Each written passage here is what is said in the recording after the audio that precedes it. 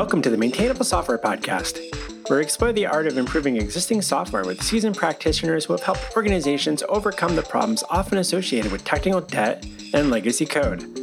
I'm your host, Robbie Russell.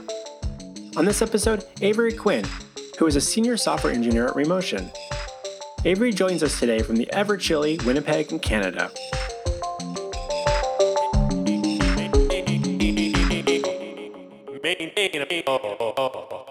Avery Quinn, we're so glad to have you join us on Maintainable. Welcome. Hi, Robbie. Thanks so much for having me. So as you reflect on your experience in the industry, Avery, what do you believe are a few common characteristics of, dare I say, well-maintained software? I would say that I find well-maintained software to have cohesive modules, be singularly responsible in its functions, and have just a general level of refinement over time.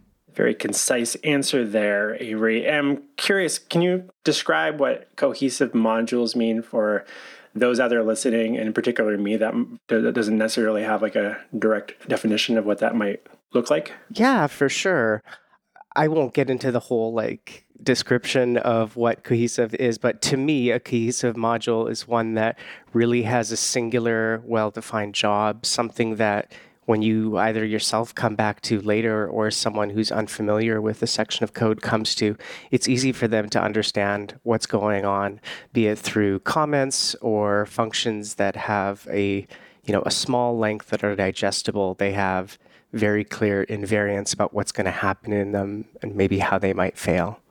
As you're thinking through getting involved in existing software projects and you're trying to make sense of things, how do you kind of navigate that process? Do you have a patterns that you've kind of developed over the years, or things that you're like, well, how do you know what to absorb and what things you can kind of ignore for now as you're trying to understand the bigger picture while likely probably needing to drill in on something very specific? I've had a lot of practice on this recently. I've been learning Swift, switching over from TypeScript. And so it's come up a lot that I'm spending time in a new code base. And I think it's really helpful getting a clear picture of what the goals are, maybe what, if it's something that you're fixing, what's the problem with performance. It's, just a great benefit to have other people on a team that can take you through and talk through bits of code as you kind of build up this understanding. And then I find oftentimes the direction that things head in terms of implementation is, especially if you're replacing something, which is something we've done a lot at Remotion as we switch out bits of technology, is finding the common elements between those. And I think when you initially start a project, you might not have a super strong idea of how something might be used or how it might change in the future. And I think once you have that time of experience and, run into these limitations, you can kind of find a common thread that you pull out. And so, for example, I was doing work recently on improving latency of some of our messaging for control events and drawing events that are going across the network between users in a conversation. And it was basically taking what was dealing with the specifics of one provider and realizing that really it's only just about publishing messages, sending messages, and a bit of initialization. And then I think given the realities, you can't completely rewrite something all the time. The nice way to approach that is to, have a fork in the road, if you will, where you can switch between those different implementations and try things out. Do you find that, in that type of example that you were just mentioning, where you might go in and you might need to replace like a piece of technology or a dependency in your application, and if you're a newcomer to an existing project and you don't necessarily know just how entrenched that dependency might be and how just dependent you are, I suppose, on it. It's interesting that we call them dependencies versus just marginally, I don't know if there's a better word for something that would be your app is dependent on it, but if you were to pull it away, how dependent was it on it? And that can be tricky to kind of assess early on. So how do you kind of think about making sense of that? I think it's definitely a really strong consideration when you're taking a look at something. If it's well maintained, it's hopefully cohesive and something that's very easy to get a handle on. From there, I think there's just a lot of power in searching through a project and finding references. If you're in an editor that lets you find places things are called, oftentimes a really helpful tool for me is just writing out those hierarchies on paper to understand how objects are interacting. And I think that's kind of this nice important point where you can realize that you could actually do something in a completely different way that maybe cuts out a lot of that complexity and those cross-cutting concerns where, say you have a module and a bunch of submodules where each of them is tied in, you can reduce that point of interaction to a smaller surface area. And then I think a lot more clear answers about how your system should work sort of arise naturally. How do you weigh up what seems like a good bet for now and long term on bringing a dependency in? For me, I just really like to use a really simple project skeleton to orient myself around what the problem is, the context that's leading into it, maybe some historical choices that you had to make that have led things to be in a way that you don't like anymore. And then the most recent example doing work on the latency of our messaging, it was coming up with a plan for, we have this amount of time that we want to spend on this project. So we'll spend a few days trialing, like gathering information about a couple different alternatives. For one, most important to us was latency, but understanding other questions like how quick would it be for us to implement? If we want to have a really quick turnaround on a project, if something's going to be very fiddly and DIY, that has some different detriments, even if it has happened to be faster. For our most recent project, we came up with a list of 8 or so different providers that could do messaging for us, and they all had very different use cases. We made a small tool. I think this is maybe something that's helpful is, you don't always have to do something inside of an application, especially if you're working in a bigger application that is harder to make changes to even locally. Maybe it has a very long runtime. So it's helpful to have that separate tool where you can really quickly iterate on different implementations. And for our case, that meant measuring what the latency actually was for messaging on those platforms, coming up with some impressions of how easy it felt like one or the other would be to implement. If I'm understanding correctly, you have like a skeleton project, like a simpler app. Yeah. And then you try integrating within that environment before you try to do the actual implementation into your system that already has a bunch of things to consider and connections you're going to have to make. Once you start making down that path, it might make it more difficult to assess other options outside of like, well, we got to a certain point, see how long it took, and then let's create another branch and try again with a different one. And then I would imagine that if you do that in your primary application, teams are more likely to maybe continue down that same path because there's a little bit of sunken cost. Like, well, we've already made some progress here. Yeah, sunken cost. And two, like a big project like that will maybe have an order of magnitude longer time in seeing how something works, getting it started and initializing and getting to those errors rather than, just having a command line tool you can run that is in a really close environment, but it's letting you move really quickly, make mistakes in different libraries. And I find that to be a big benefit. Yeah, that's a good suggestion for those listening. I'm curious if you could tell us a little bit about what you mean by, I'm air quoting, just enough software architecture. Oh, I love that. So Just Enough Software Architecture is a book I was introduced to in my very seminal years of software engineering when I was learning from a lot of different mentors.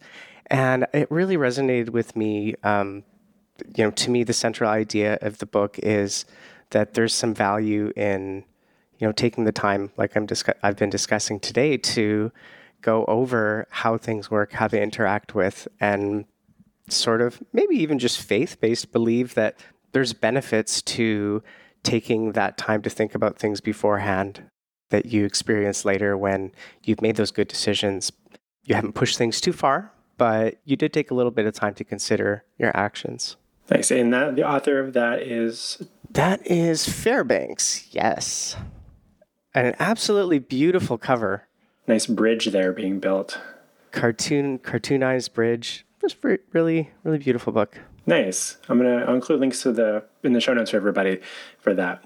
I think probably also helpful to note is, a lot of the tools that I've built up over the years for how I think about and, draw out systems on paper is, I think goes back to things I learned in that book. And, even some of the funny stick figure diagrams, they seem silly or maybe overkill at times, but it's just like any tool. Once you know how to use it, it just kind of flows naturally when you're at the paper considering ideas.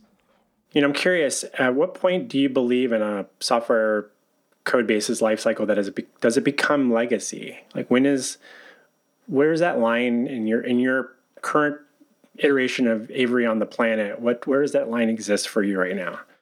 To me, I've been thinking a lot about when a system becomes a legacy versus maybe just when it has, ill-fitted decisions. And it really boils down to when the decisions that you made in the past are at a strong dissonance with what you need to be doing with the software now, when there's this mismatch.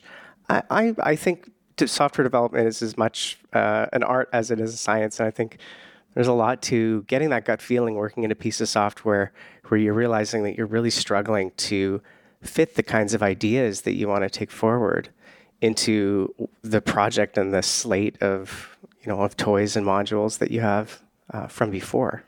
And so is that like ill-fitting? Would you describe that example where things are ill-fitting the business now? Maybe it's really complicated to add new things. Is that seen as a little bit separate than what people might consider to be legacy, and that it's still providing value and seems to be doing what it needs to do, but maybe it's just an older application? I'm not sure I totally understand. I mean, I do think they're very intrinsically linked. I think there's nothing to preclude a system that maybe isn't a good fit for new ideas to be working completely fine. I feel like there's a tipping point where it becomes harder and harder to make small incremental changes there. You start to feel a really strong discomfort. Your estimates start getting really big. That's a real thing. And so outside of like maybe downsides, like things taking a lot longer, what other types of challenges have you seen teams and organizations face when they've got these older code bases that are seemingly taking longer to add new things to or make changes to? Well, I think it really becomes a problem when it starts to constrain what you can do in the system compared to what your tangible goals are. I think when you start to have to make compromises as you're developing that maybe are to the detriment of your customers or your users because you've made some bad decisions or a tool can't do what you want it to do, I think it can be a real impediment to a good user experience. Well, how would you classify if something was, say, there were some dependencies that seem to be doing exactly what you need them to do, but those technologies haven't evolved much. Maybe they're not getting a lot of community support if it's an open source library or something. And then past decade, and the development team is kind of thinking, well, this is old. There's new things we could be using now that kind of fill in that void, but there hasn't been enough of a need thus far, or the priorities or the time, whatever excuse a team might have for making the change from one thing to another thing. How do you kind of make those distinctions of when it makes sense to make those changes versus like we can probably keep getting by with the thing that's already working because we're not having to change much related to that? Or there are teams that also are worried. They know that that's now getting outdated and more outdated, that the conversations with the product team or whoever in the organization is helping prioritize things, that there's a perception that if we keep stacking more things on top of that old thing, it's going to be problematic. So we shouldn't. So there's a little bit of resistance because we haven't prioritized the upgrade on something, or or maybe not upgrade, but the migration from dependency A to dependency B. So we should stop stacking stuff on dependency A right now, even though it's doing what we needed to do. How do you navigate that sort of conversation with your teams? I think it's most helpful in those situations to try to quantify what the effect of not making that change is. And I think it's especially relevant when it's some system like testing maybe, or part of your build apparatus that doesn't have any direct effect on customers, but is causing a lot of impediment. And if tests, for example, are actually a really easy one, because say you realize your tests are all taking too long, and you can say, well, every developer is running tests for this many minutes of every hour, and we have this many developers, turn around and say, look, like we're going to save 5 to 10 hours across the team per week. This will give us more time to accomplish our goals. I think that's a good way to try to justify the value of something that's not so related to product or active product development. I think it's easier, maybe it's just the essential nature of software development that when it comes to affect what you're actively trying to do in your main body of work, when you have to make those kinds of compromises, it really does force you to think about what your priorities are for the solution that you're coming up with. If you're able to quantify the savings that you make in one way versus another alternative, I think that's a good way to have a healthy discussion about what the right choices are and I think that just is software design at its essence.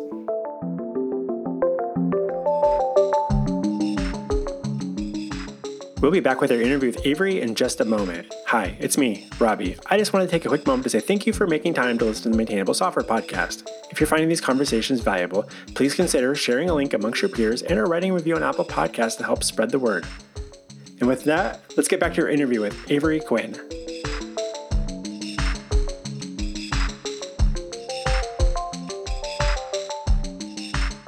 Let's talk a little bit about your work at Remotion. Could you introduce the audience to what your team is currently working on and how? I know that there's been some pivoting there, so maybe you can kind of help educate us listeners.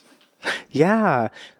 So we've been a form of remote software work in a couple different incantations, but most recently, earlier this year, we refocused ourselves towards being a better Zoom for software engineers.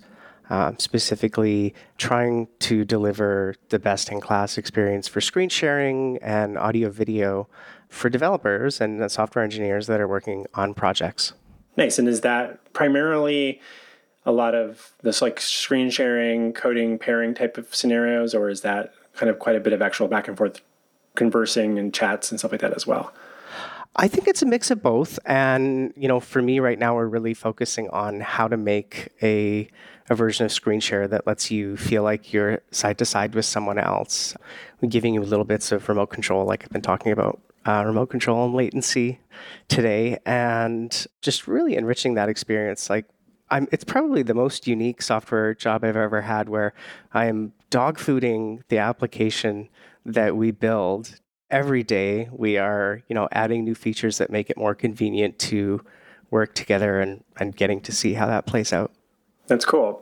I've used a couple of different tools. I don't know if you're familiar with like Tuple. That's what our team primarily uses. Yes. How is it currently distinguishing itself in comparison to something like that for the listeners?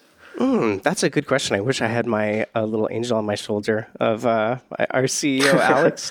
It's okay. But I would say, I think we're hoping to distinguish ourselves by having the most high quality and seamless experience for developers working together on the market compared to Zoom. Interestingly, we're built on top of Zoom, but there are ways that you can improve and refine that experience and really, just as a concrete example, get the level of sharing down to Windows to have it feel, for example, if someone was sharing a Notion doc or a task in some sort of engineering tracking software, that it just felt like you had opened that window on your own computer. No, that's nice. I'll definitely have to. Is that kind of early stages at this moment, or is there like a beta that folks can play with? Yeah, folks are able to get access if they like by heading to our website. I'm not sure the exact state of that at the moment, but it is remotion.com, and we've been updating there pretty frequently. Excellent. And just for the listeners, this is not a paid endorsement or paid episode by any means. This definitely was wanted to kind of learn more about this, because I agree that there needs to be more tools like this out there, more options for people.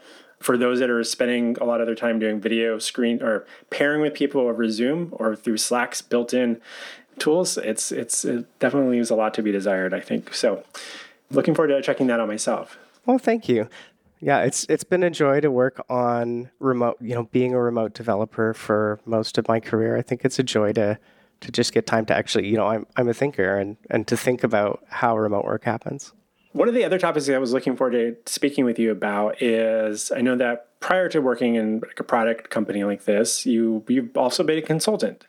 So I have a couple of curious questions there, because I've lived in the consulting world, and I have for 20 plus years now. Is the grass greener on the product side? Oh, that's a tricky question. Is the grass greener on the other side?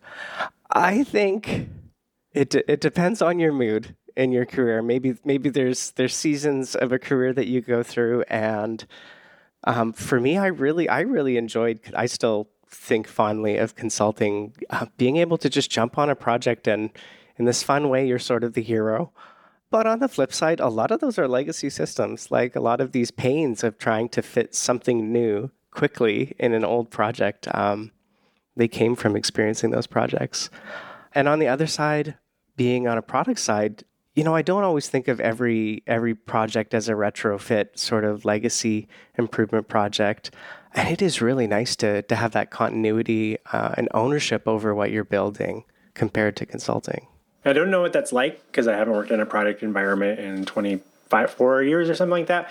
And that was very limited amount of time that I even did that. So I'm always curious to hear how people think about their different career paths. Because I know we bring in interns into our consulting agency, and I always try to like help them understand that, like there's different types of companies you can go work at. It's like just because we do software development and your company does software development, doesn't mean we approach projects the same kind of way. There's different sorts of things you're going to get experience with.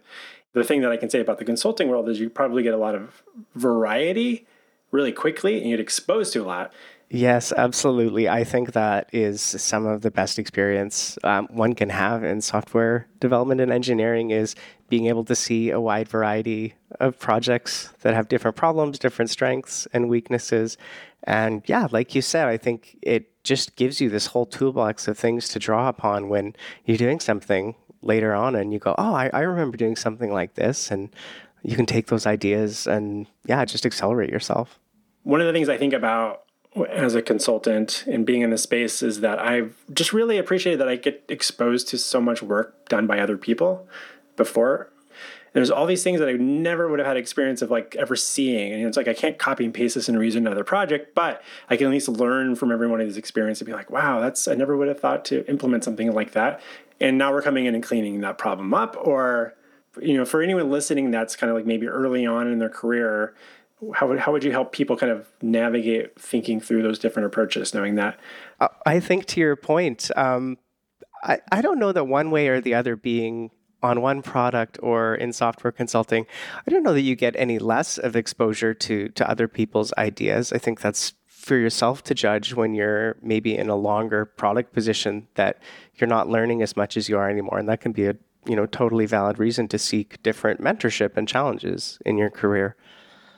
Yeah. And at the same time, there's a lot of value in consulting where you can see broader, varied ideas. It's, really incredible thinking back on all the interesting people with different ways of thinking about problems. And as I've developed my own skill set, it's this amalgam of things I've liked and disliked from those approaches. So I think it's something that everyone should try to experience.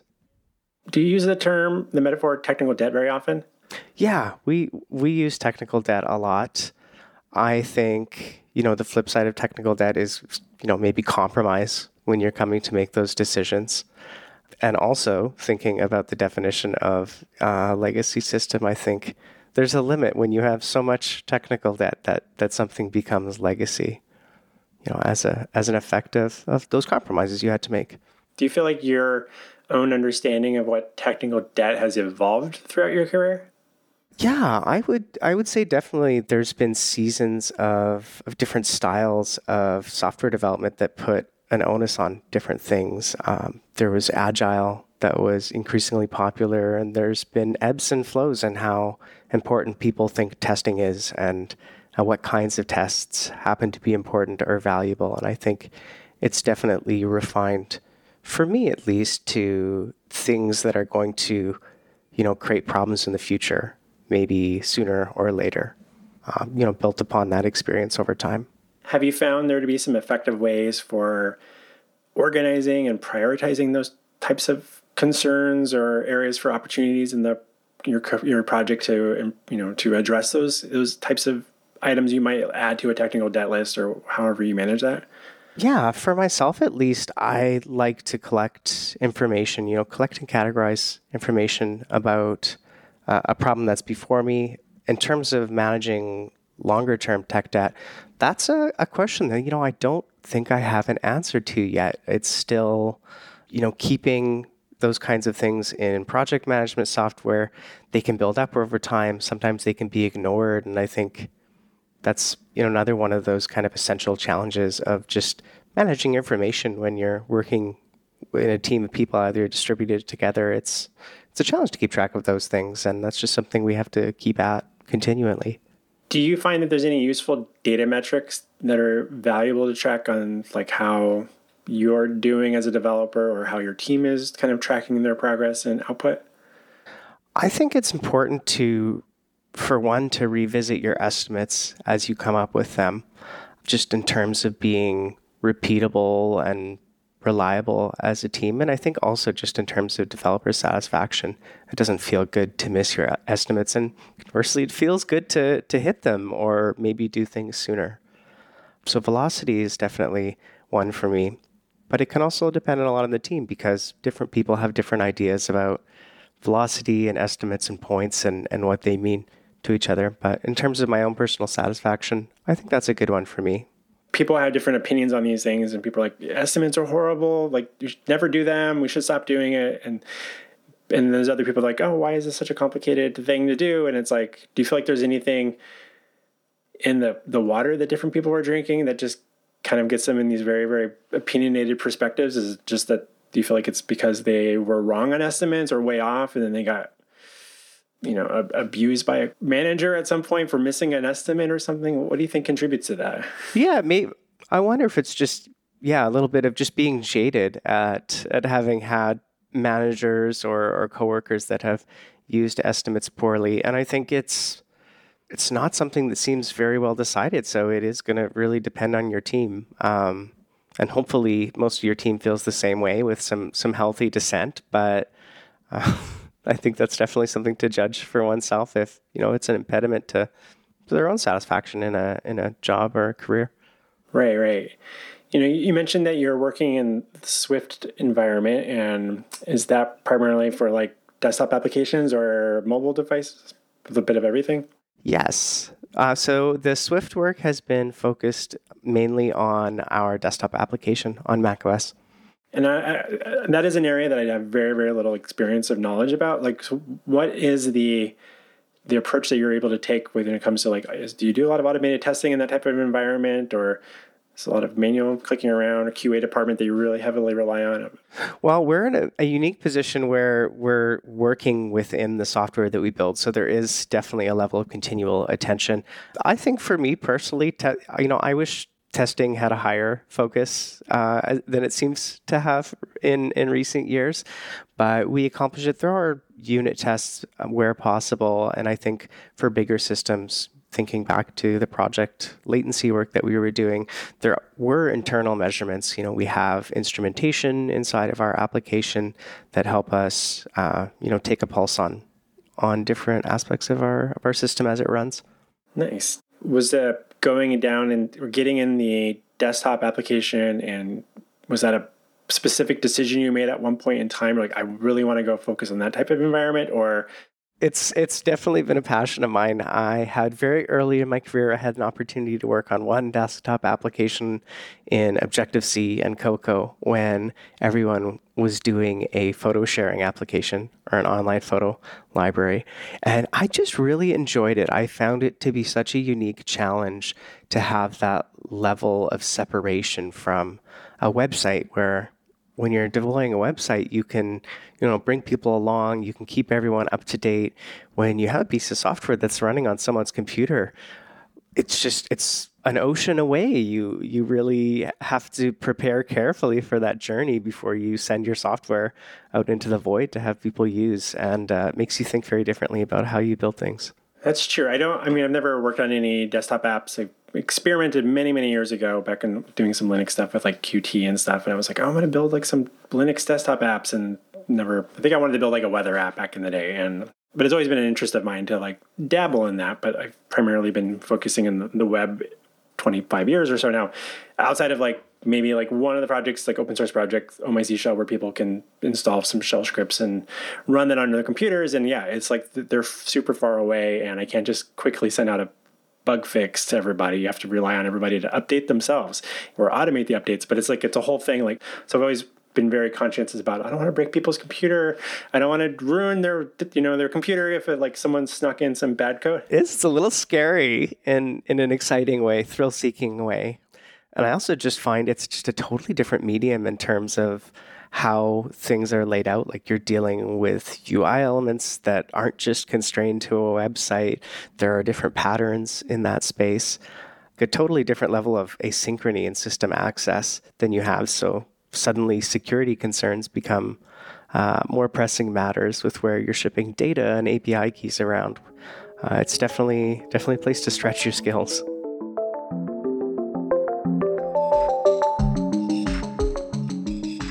Hi there. We hope you're enjoying this week's episode of Maintainable. While you've been listening, has anyone crossed your mind who might be looking for help with their Ruby on Rails application?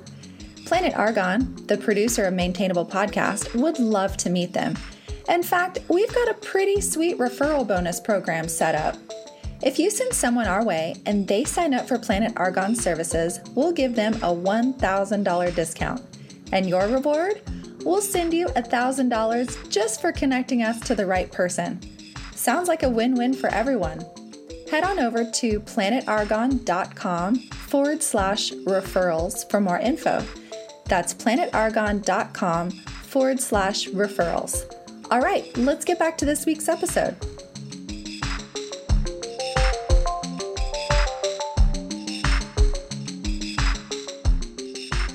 Let's say for those listening, and they might be part of a team that has accumulated a lot of technical debt or cruft or things that they would like to revisit, but they've been hearing when they go to advocate for, you mentioned quantifying can be one strategy. Do you have any other advice on how they could raise these types of concerns and help advocate for themselves, or should they just go look for a new job if they've heard not right now a little too often, so they stop asking?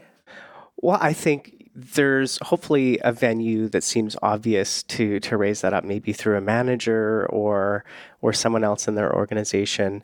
I think there are also ways that you can work, and it can be tough sometimes to advocate for these new kinds of processes and procedures, but just having something like an occasional fix-it day or week where you go and make a case to someone on a human factor and say, this is really going to help us, both improve morale and also be able to work more consistently in the future.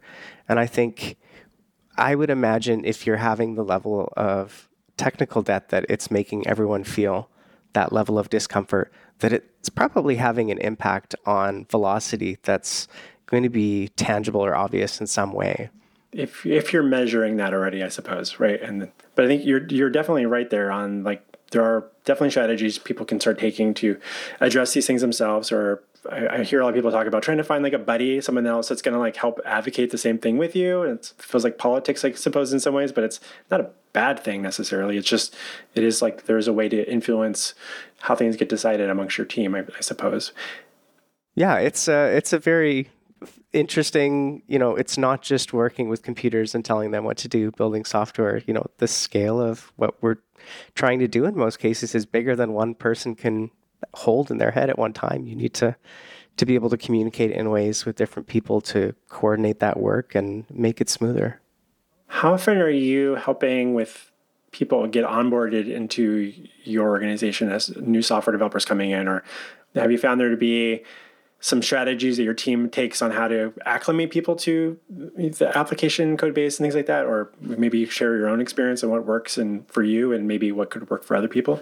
Yeah, we haven't onboarded anyone recently, but I did do some of that at Remotion last year and have definitely onboarded folks in the past. I think for me, it's really, actually maybe just putting myself in the shoe of, I've had the opportunity to learn Swift in a totally different framework of thinking. And one of the things that was most helpful for me is just being able to work with someone on a feature front to back and see how they think about these kinds of problems in this space. Because it's one thing to know JavaScript or Swift or whichever language happens to be the lingua franca around, but it's another thing entirely to understand those decisions that have been made up over time, how those pieces play together, technical debt, as we've been calling it. And I think one of the best ways to conquer technical debt and also learn about a system is to tease apart and understand those past decisions that you made in the project. Are there certain types of assets or documentation or that you find to be more valuable or maybe even less valuable to help people come in and get acclimated? What's your take on documentation and where that should potentially go? Or should you invest that much time in it if things are changing quickly? That's a challenging question. I think Documentation is really handy when it's up to date, but it also seems very vulnerable to quickly becoming out of date or accumulating to a volume that is hard to deal with. So I don't know that I've solved that problem for myself, but I think I look most to things like project documents or maybe historical decisions that have made, like something like an architectural decision record if your company has those. But yeah, it's a broad question. Documentation is, I feel like, highly dependent on the team. So a couple of last questions for you, Avery. I like to ask people, is there a non-programming, non-tech related book? You mentioned that book earlier, and that's definitely about like software architecture and just enough software architecture. Yes. But is there another book that you find yourself recommending to peers to read that you feel like helps software engineers in their career? Oh, wow. I feel like I need to think about that.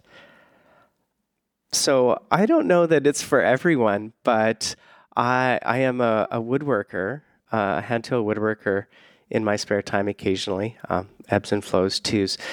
But I think learning a craft, maybe more generally, can teach you a lot about how you think about problems, thinking about how a project is completed in terms of actual physical things is just really illuminating, and you can see parallels and differences with how you work in software and build when you have a different set of constraints. When you're doing woodworking, do you find yourself getting to a certain level of doneness that you're like, this is acceptable, or there's nothing else that could be possibly done, this is now perfect? Like, is it different than how you think about what's done enough for software code?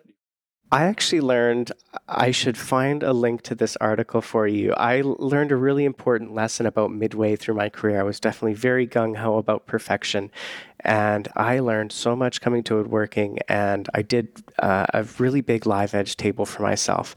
And I realized through the process, like just sweating and really beside myself, that I could never make it perfect. And I had to pick a level of imperfection that I was going to live with. And I read this article on perfection in woodwork, and it really gave me, a cause to reflect on that, it's okay to have things that we don't like with a piece of software or tool marks. They are a part of that piece. And I think it really made me think of software a lot more as an art than just a science and kind of a rote application of techniques. I think I personally find myself getting to a point where I've fixed a few things in my house, and there's definitely I should probably spend some more time on this, but I think this is going to cover it for the next 6 to 12 months, and I'll revisit it at some point in the future, maybe. And I probably do a lot of that with my software code as well, if I'm being honest. And I'm also curious, I know that you're not big on social media or anything. How can people best follow your thoughts or get in contact with you to learn more about your thinking about software engineering?